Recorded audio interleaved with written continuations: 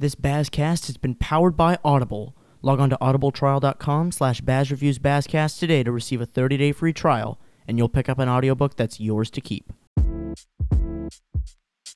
Hi everybody, and welcome back to the Bazz Reviews Bazzcast. I'm your host, Baz, and I've got another awesome episode lined up for you. I'm going to keep the content pretty light on my end because I have a very special interview lined up. I'm not going to tell you who it is, so you're going to have to tune in and find out. Along with that interview, I'm going to be having reviews from both June and July, as well as a few special announcements on my end. So without saying too much more, let's get into the episode. Welcome to the show.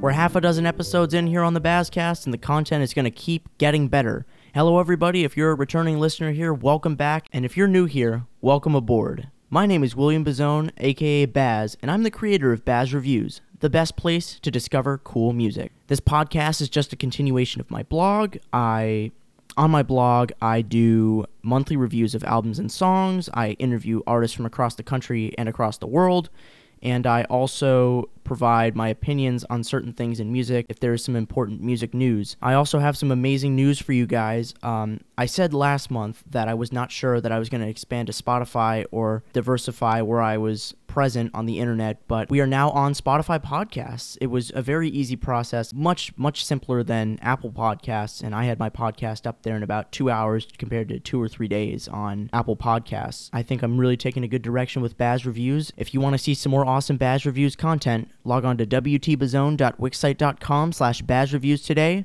Give me a follow on Instagram @bazzreviews, and be sure to subscribe and leave a 5-star review if you're liking what you're hearing. We'll get into more of today's episode right after this. I want to give a huge shout out to Anchor for being my choice of podcast hosting. With the rise of home speakers and mobile devices, podcasts are quickly becoming a popular form of consuming media. If you've ever wanted to make a podcast, do it with Anchor. It's a free and easy way to record, edit, and distribute your podcast across the internet. And what's even better? You can do it all from your phone or PC. I think what's really great about Anchor is they help you find sponsors based on the focus of your podcast. That allows you to make money from your podcast even if you don't have a huge following. So don't wait. Download the Anchor app for iOS or Android, or log on to anchor.fm to start creating your own masterpiece today.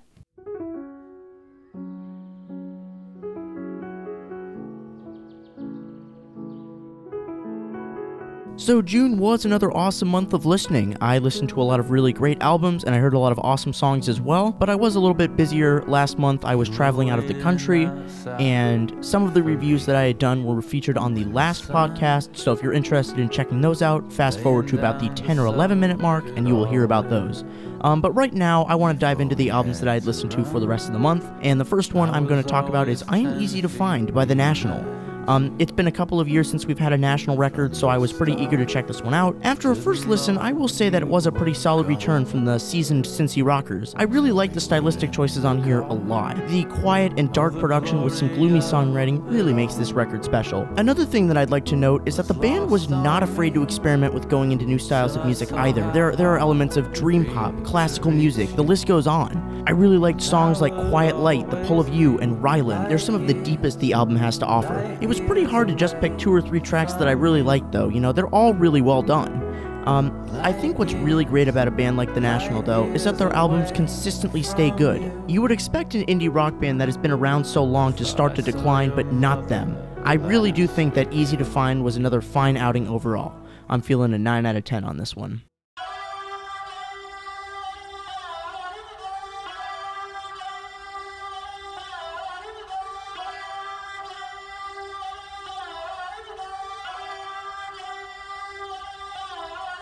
The next album I listened to has been backed by popular demand for quite a while. It was DiCaprio 2 by JID. I really don't know what to call him. A lot of Bazz Reviews fans have asked, have you listened to JID? Which I have responded, no. But I figured I would change that up by listening to his most recent release that came out last year.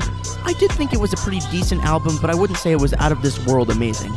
I wouldn't really call him the next Kendrick Lamar or Anderson .Paak as many have so far. I think he tries a little bit too hard to mimic that style in some parts of this record, but it isn't bad by any means. He's a decent rapper, and he's got some pretty hard flows on a lot of the tracks here. I'd say my favorite cuts on here were Westbrook, 151 Rum, and Workout. They all showed him at his best. In terms of the R&B side of things, I will say that besides Workout, most of the R&B stuff was not as sharp as it could have been, and I think he should just stick to rapping in the future. Another red flag for me was that some of the production and writing need to be fine-tuned a little bit better in the future. I felt that the album seemed to lose a little bit of its cohesion from time to time. But despite all this, he is still getting a lot of notice in the rap scene, though. He's gotten a lot of awesome features from guys like A$AP Ferg, Dreamville Boss, J. Cole, and Method Man. That was all super impressive to see. I'd also like to talk about BJ the Chicago Kid's feature on Strawberries. That's also really worth noting, and it's very well done. All in all, DiCaprio 2 was a pretty solid record, but I do think JID will want to fix some things before he releases another record. I gave this album a 7.5 out of 10. The next album that I listened to was UFOF by Big Thief. I had seen this record on a lot of best of lists so far this year, and I figured I'd have to give it a listen. This is the third album from these Brooklyn folk rockers, and they did a pretty good job with continuing the sound they shot for on their first two outings. For me personally, I think this record took a little bit more time to start getting good, but I did enjoy a lot of the stuff I heard later on in the record. Lead singer Adrienne Lenker continues to win audiences over with her raspy crooning vocals and slick guitar skills. Not only is she an amazing musician, but I think each member of the band contributed some pretty awesome things to this album too. In terms of song structures, the songwriting instrumentals are kind of like I Am Easy to Find in a sense. They're quite gloomy, but I do think the offerings on here are some of the best I've heard all year. Some of my favorite tracks from this record were UFOF, Cattails, and Century. While there are some really solid tracks on here, I felt like a few of them could have been left off, those being Terminal Paradise and Contact. They seem to deter from the overall sound that the group was going for. Nevertheless, it is a really sharp record, and I think that UFOF definitely lived up to the acclaim it has received.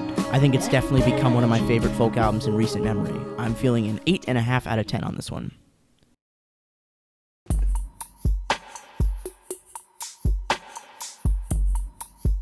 The last album I listened to was a pretty big stinker, one of the most disappointing releases I've heard so far in 2019. It's Apollo 21 by Steve Lacy. You know, he's been on fire lately. He has been featured on a lot of different albums recently, and he's had a strong showing with the LA Funk group The Internet. Going into it, I saw a lot of promise with this record, but after listening to it, I had a change of heart. As I've mentioned, he's had so much promise over the last few years with all these different groups and stuff, but now it looks as if that's all for naught. From the beginning, it was just an incredibly painful listen to me. First off, the cohesion with this album was really lacking. It just sounded like a bunch of random tracks that don't have a clear sound or focus. Everything was just all over the place. The instrumentation and production on here are another thing I'd like to note. It was really unusual and not something I would have pictured Steve Lacy trying. The style on here sounds nothing like the sounds he went for on his famous singles like Dark Red or See You Girl. It was really the bedroom pop and garage band ethos that got him to prominence in the first place, so I don't understand why he wouldn't have worked with that to begin with. I'd also like to note that the vocals and songwriting on here are not great.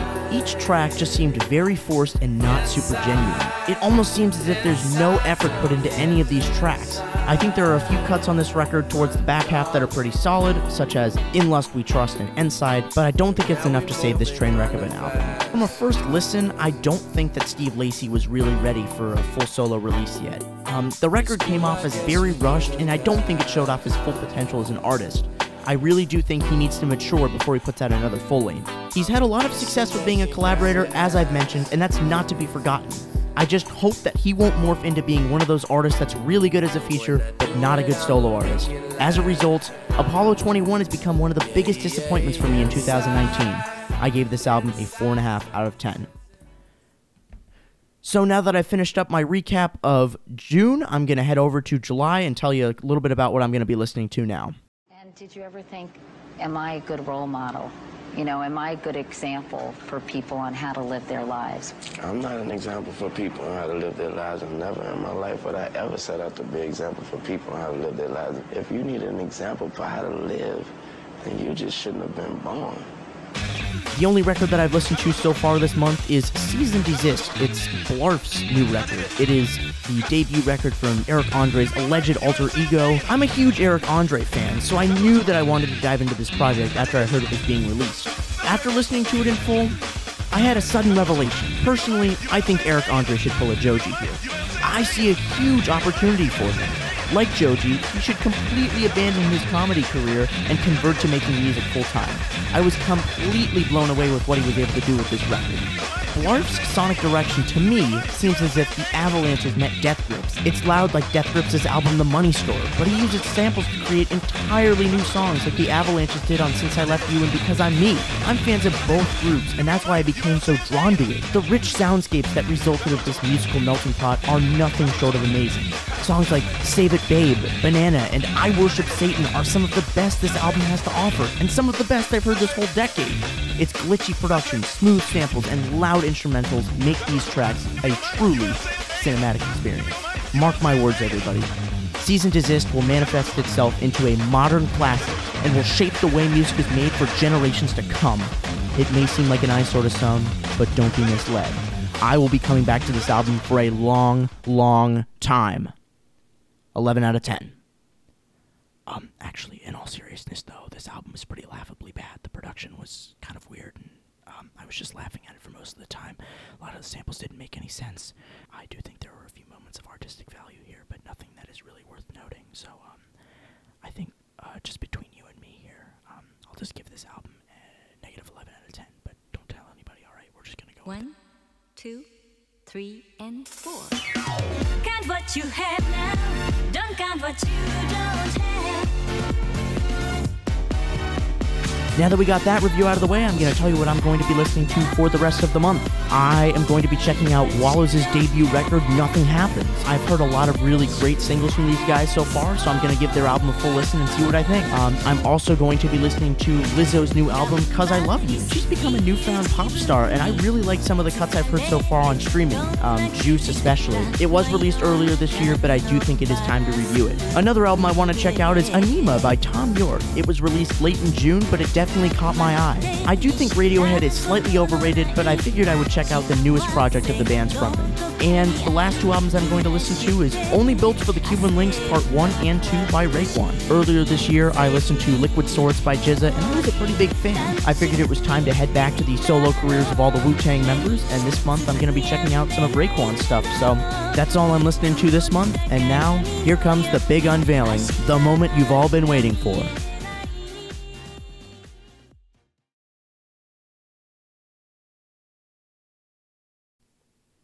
I would now like to welcome our surprised interview guest onto the show. He's on the phone right now. It's Chris Reed, the lead guitarist of Third Eye Blind. Chris, how are you, man? How's the tour going? Great. We're about a month into it now, I think. We've got about a month of the US leg left to go. So, yeah, it's been awesome. We're big fans of Jimmy Eat World. And now we're fans of Rah Rah Riot. Stephen was kind of into that band beforehand, and then he kind of introduced them to us, so, yeah. Love it now. It's great hearing those bands play every night, you know? Awesome, man. So, right off the bat here, I would like to talk about your influences for a second. Which artists or albums really inspired you to want to start a music career in the first place? Prince, basically, is the short answer to that. I first started listening to Prince when I was about 9 years old, and when I found out that he had all these other albums, I just systematically would save up my pocket money, which was very little back then, and I would just save it up for months, and then I'd buy the next album, you know, prior to that, you know what I mean? I'd just keep on going and getting, so every 6 months or something, I'd get a new Prince record, as it were, because I was going back to his back catalogue, and, you know, my family, I'm from Dublin in Ireland, and my family would go to the UK for holidays and stuff, and they had bigger music shops in the UK, so I could get, like, Prince's early albums, which you couldn't get in Dublin at that time anyway. Cool. So I know you joined Third Eye Blind back in 2010 after their longtime lead guitarist was fired. How did you first come into contact with the band? Brad. I played in a band with Brad, the drummer, for, I don't know how many years. We played together in a band in LA. We just used to knock around. I was a chef in Dublin, and I met a waiter in Dublin who went to school with Brad, and so he was the connection our mate saw, and so he was like he introduced me to Brad, but Brad was he was the drummer in our band, and then he also played some other band. I didn't know who they were. Third Eye aren't big in Ireland, or they weren't on my radar anyway, so I didn't really know of that band at all. And then Brad just called me up one day and said that they were having some issues, and he said, would you like to come? He was like, you got first refusal. So I was like, okay, cool. So I came out to Hawaii and we did a show, learned like 80 minutes of music for a show.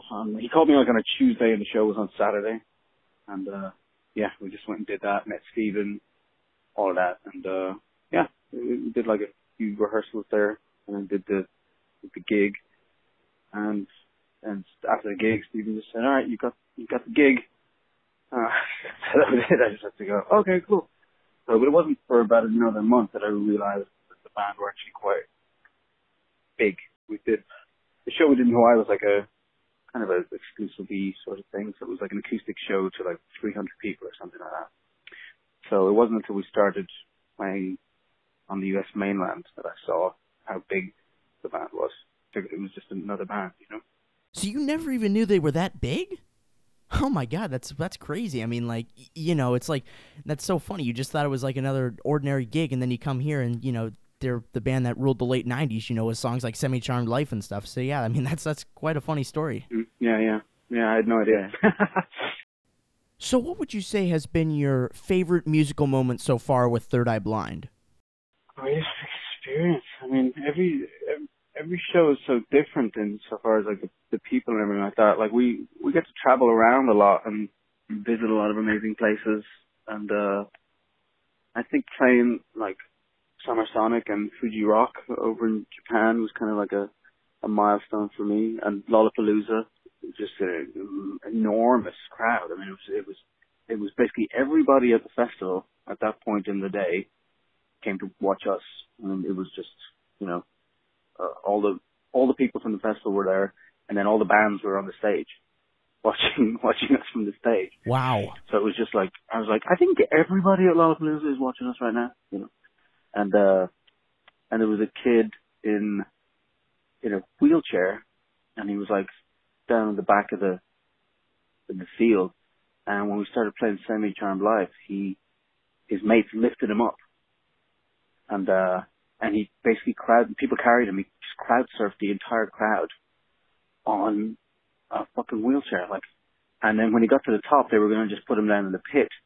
And Steven was like, no, bring him up. So they lifted him onto the stage, and then we finished out the rest of the song with him on the stage, just rocking out with us. That's insane. I've heard a story like that before.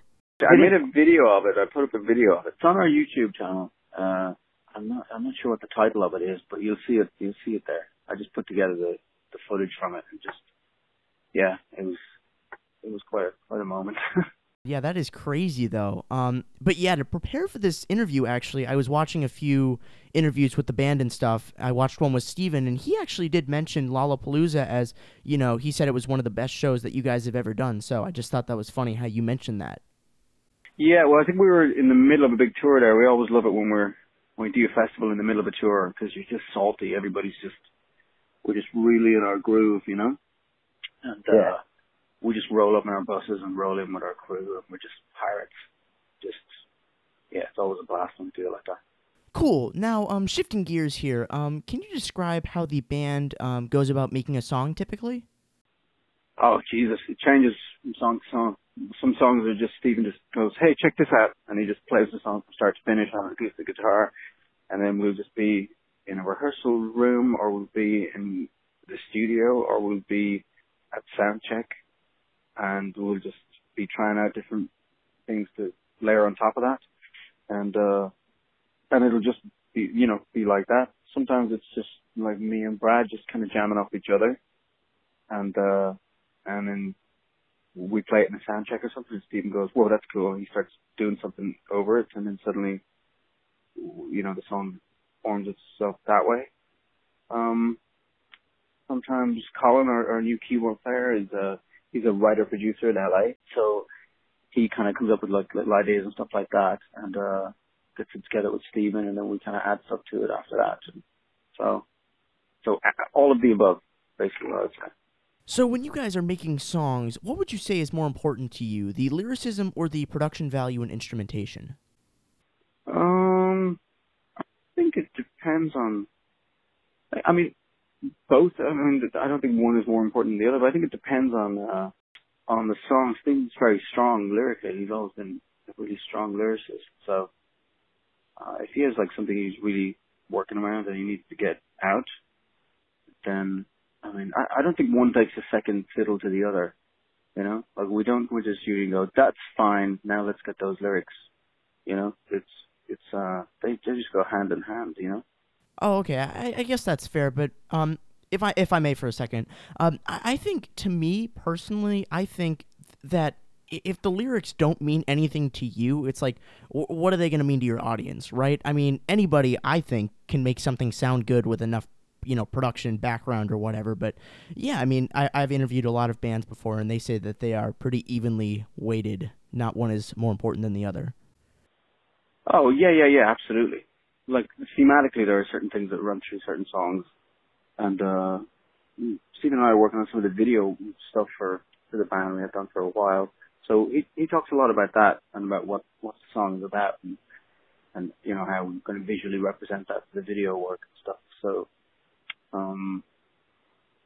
the themes and the structures are all there. It's interesting sometimes to see when you put 3 or 4 songs together that there's certain thematic threads that run through all of them, and then you kind of start to see the album kind of form in front of you, While we're on the topic of lyrics, though, I know that you guys have been pretty big critics of the Republican Party in the last few years here, but what really made you guys want to start becoming, or really start making politically charged songs?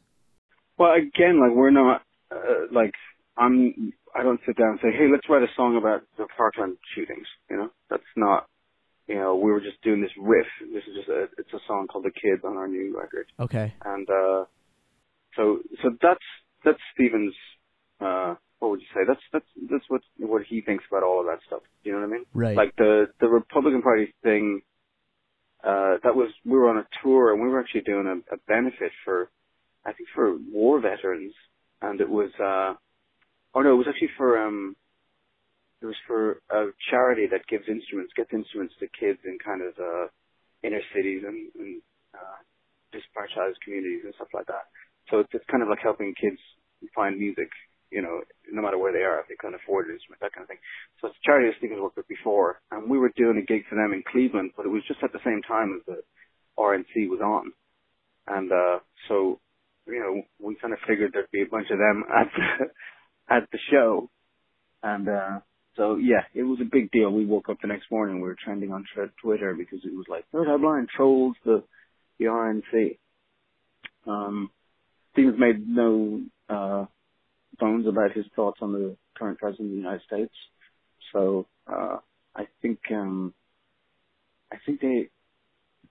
everything is so politically charged right now that it's obvious that like any artist is going to reflect that and mirror it and kind of put it out through a prism of their own magnification. Yeah, no kidding. So it's obvious that Stephen would do that at this point. I think just right now that everything's so politically charged in America, it's right. Yeah, exactly. It would be ludicrous if he wasn't talking about it. Honestly, right. Yeah. I think you're absolutely right, though. Everything here is becoming so politically charged. It's like you're almost on like one side or another in a sense, I mean, I'm European, so I don't really fall into that categorization there, and we all find it kind of odd in the UK and Ireland. We kind of find that a bit strange, but I mean, I get it. What's weird now is that like every single thing has become a political issue.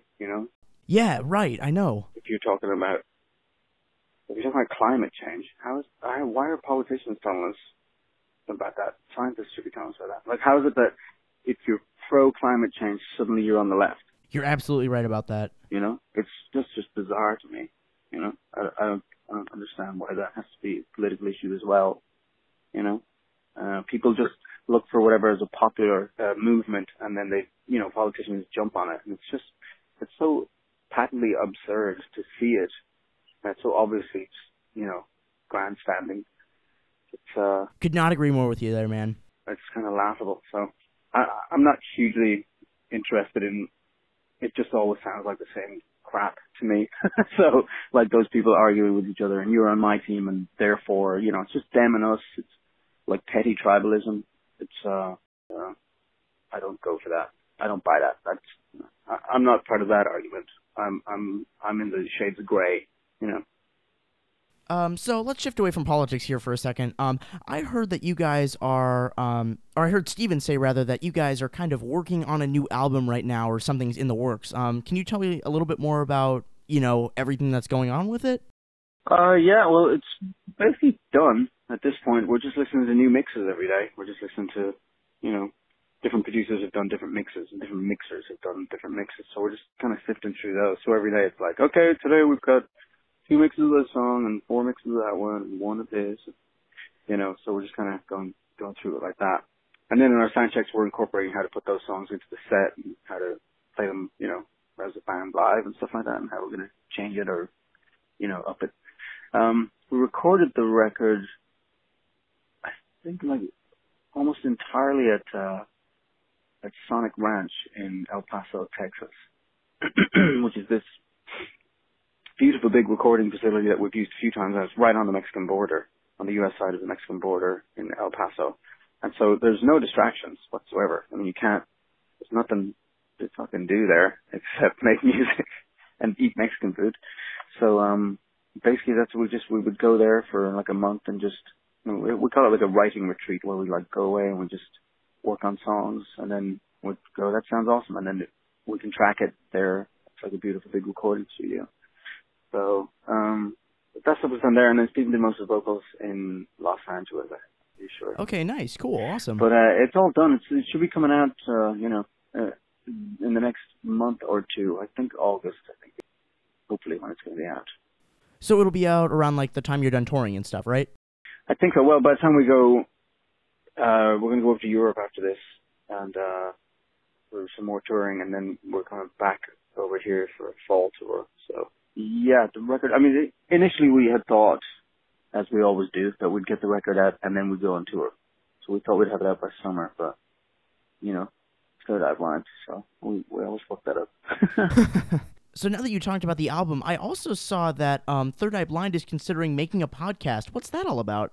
Yeah, it was just an idea that I had one day. I was just talking to Stephen about, like, we've recorded, I've been in a band now 10 years almost, and we've recorded a whole bunch of songs, that haven't been released, and that, they were just demos for records that we were working on, and, there were some great bits and some parts of them, and, this kind of stuff. And I was saying to him, like, we're never going to release that stuff because you're never going to put we always put our best foot forward. So I was like, well, if we're not going to release that stuff, maybe we could, like, almost like, because I just noticed that, like, the people, our fans love to, when they see us in the studio and stuff like that, when they see the band working.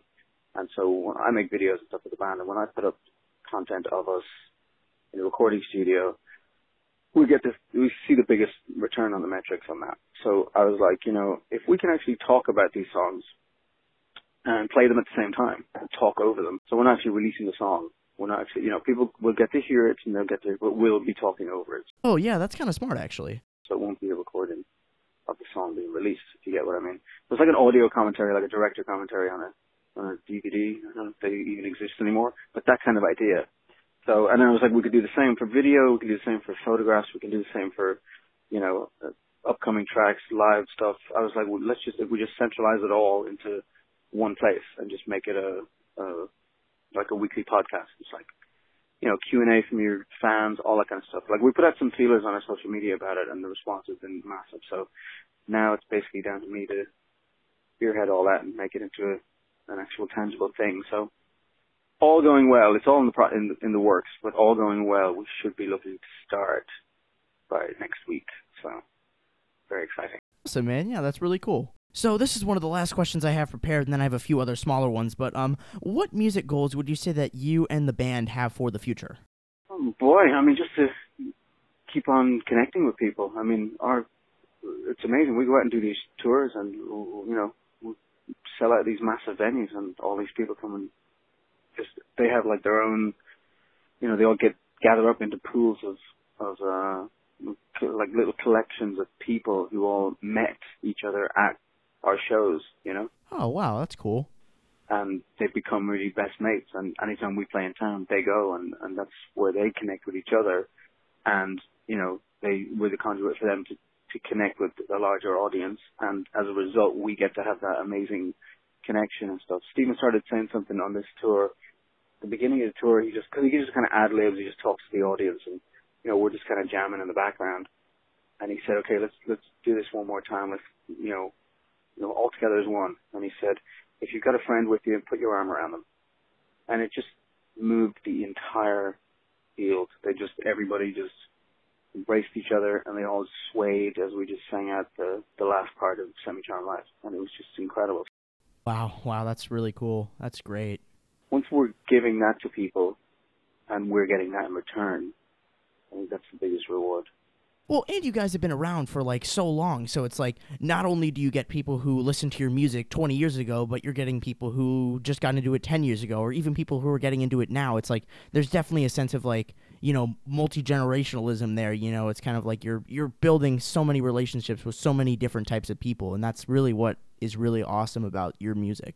And it's kind of like the classic, you know, those classic rock albums that, like, your big brother passed on to you, you know, when you were too young to be listening to devil music or whatever, and he was like, here, check it out, Metallica, and you're like, fuck yeah, and like, it's that kind of idea. So we see the multi-generational stuff as well. There are fans who have been fans of the band since they were in high school or whatever, and the band were massive in like 90 whenever. Right, yeah. And then they've grown up, they still come to the shows, now they bring their kids, you know, that kind of thing. So we get to see multi-generational families in the audience as well. It's amazing. You get people on the front row of our shows all the time with, like, they got those black X's on their yeah, right, on their forearms or wherever, to be like they're not over 21, they're not allowed to drink, you know.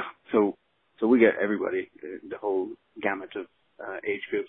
All right, Chris, before I move on here, I just want to talk to my audience for a second. I am introducing something new to all of my interviews from here on out. I like to call it the lightning round. They're just a couple of shorter questions. You don't have to go into much detail, Chris, just about you and your background with music, whatever. The first question I have is, name one artist that you find as overrated and one you find as underrated. Jesus, William, let me think there now. I'm not sure I could answer that. I don't see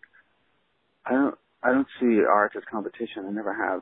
Like when people say, hey, this guy's a badass guitar player, you know, or this guy is shred, or this guy is, you know, I've never seen that. Every guitar player plays differently to me. It's like a combination of everything that they are and everything that they do. You know, it's an expression of them. And so I can't put it in sporting terms. I can't go like, this is better art, you know? So the band we were just listening to the other day called I Am Dynamite, and they put out a record that, I mean, we still listen to it. I mean, once a month maybe at least it comes on in my house, you know, and our bass player Kathy was saying the same thing. And we took them out on tour with us, I think probably maybe about 4 years ago maybe. And they're just a two-piece, and they're just like the New Police. They just sound incredible, and the songs are amazing. And I don't know. I thought they'd be huge by now. I thought they were going to be the next massive big thing. And it's just such a bizarre, perfect storm to have to be a successful band in the music industry now, you know? So I guess, I don't know if it's going to happen for them, or, I mean, certainly hope it does. I don't know if they're happy with where they're at right now. They're kind of mates of ours. So they're still banging away. But, I mean, it just maybe just hasn't had the exposure it needs or what, but we love it. We think it's fucking amazing.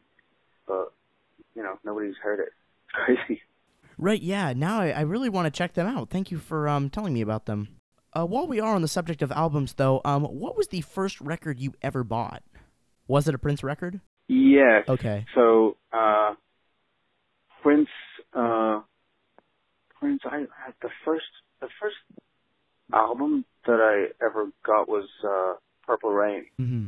That was bought for me. My mum bought that for me for Christmas. My mum and dad. It was like a Christmas. I had the cassette of Purple Rain, and I was like 9 years old. And the first record that I ever bought then was I think it was the Paisley Park. It was Raspberry Beret. It was off the Around the World in a Day, that record, the Prince record. And those two singles, those were the first pieces of vinyl that I ever bought. were like mine, you know. And then I remember I got Let's Go Crazy, which is a single off Purple Rain. I got the 12-inch single, and it had this song on the other side called Erotic City. And I'm listening to that song on my dad's record player, and I've got headphones on. And my dad's a massive music nut, like he's into tons of music.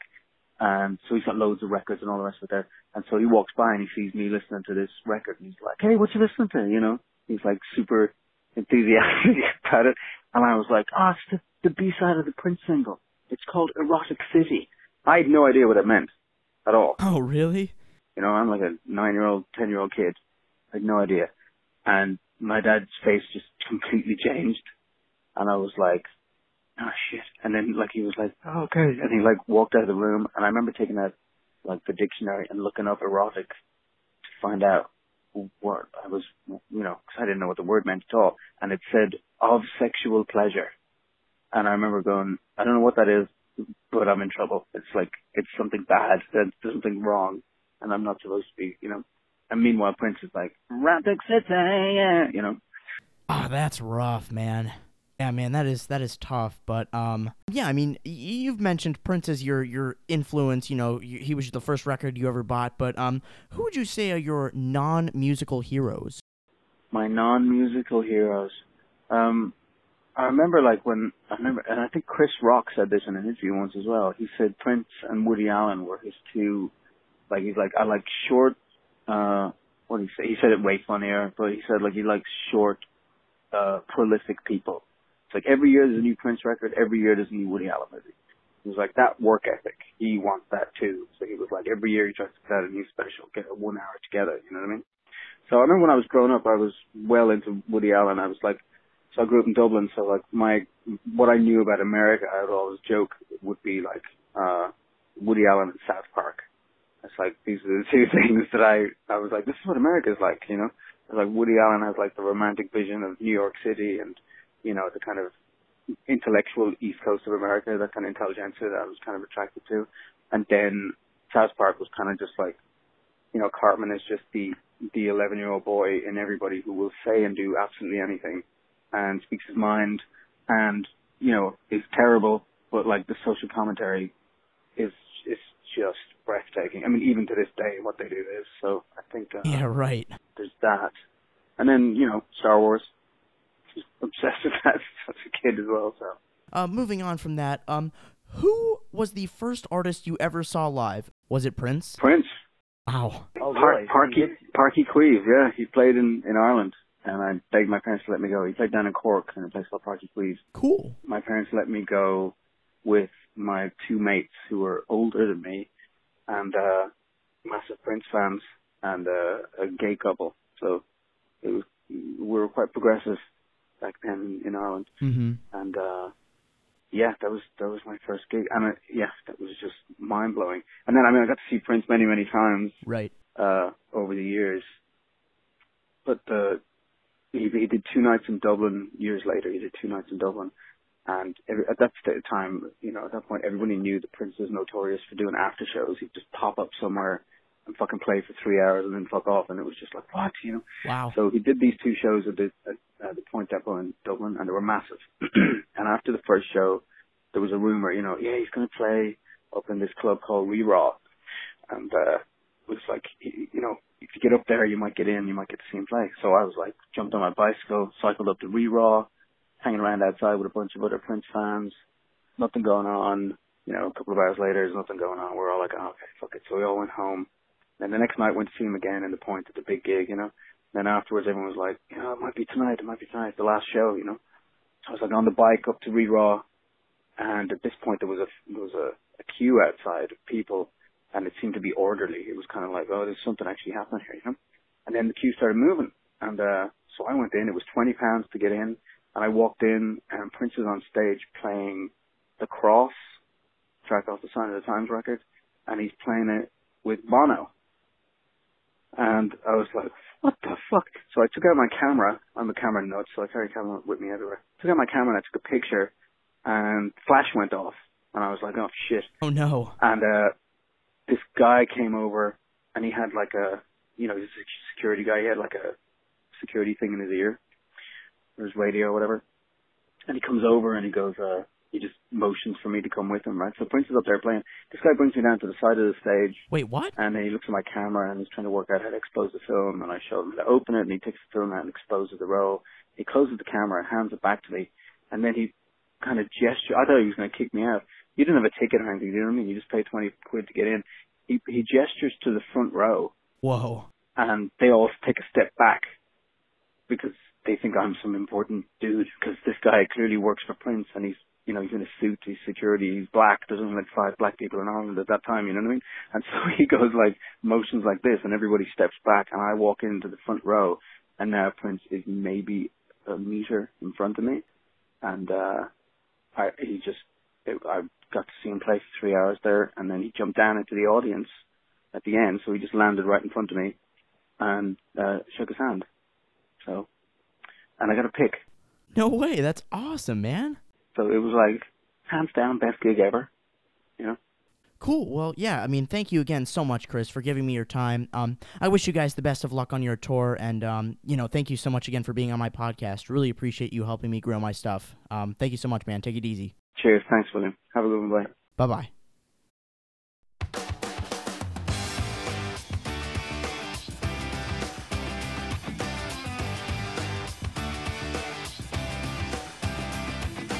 Wow, I just can't even believe that I just got off the phone with Chris Reed, I mean, I'm a huge fan of Third Eye Blind, I love a lot of their earlier stuff, Semi-Charmed Life especially, a lot of their other top 10 singles from the late 90s, but yeah, I mean, that was just awesome. I sent them an email a few weeks ago. I'm like, hey, do you want to, do an interview? And then I hear back from their manager, and they're like, sure, yeah, we can get you an interview. I'm like, are you serious? I just can't even believe it right now. That was just awesome, Thank you so much again to Chris and Third Eye Blind for that. But now that wraps up this episode of the bazzcast. Thank you so much again to everybody for tuning in. I really appreciate you guys continuing to support my content. And if there's a take on here that you agree with or you don't agree with, feel free to reach out to me. I am always down to debate stuff. But for now, I'm going to be signing off. Thank you so much again for listening, and we'll see you again next time with another awesome episode of the Bazz Reviews Bazzcast. I'm listening when you say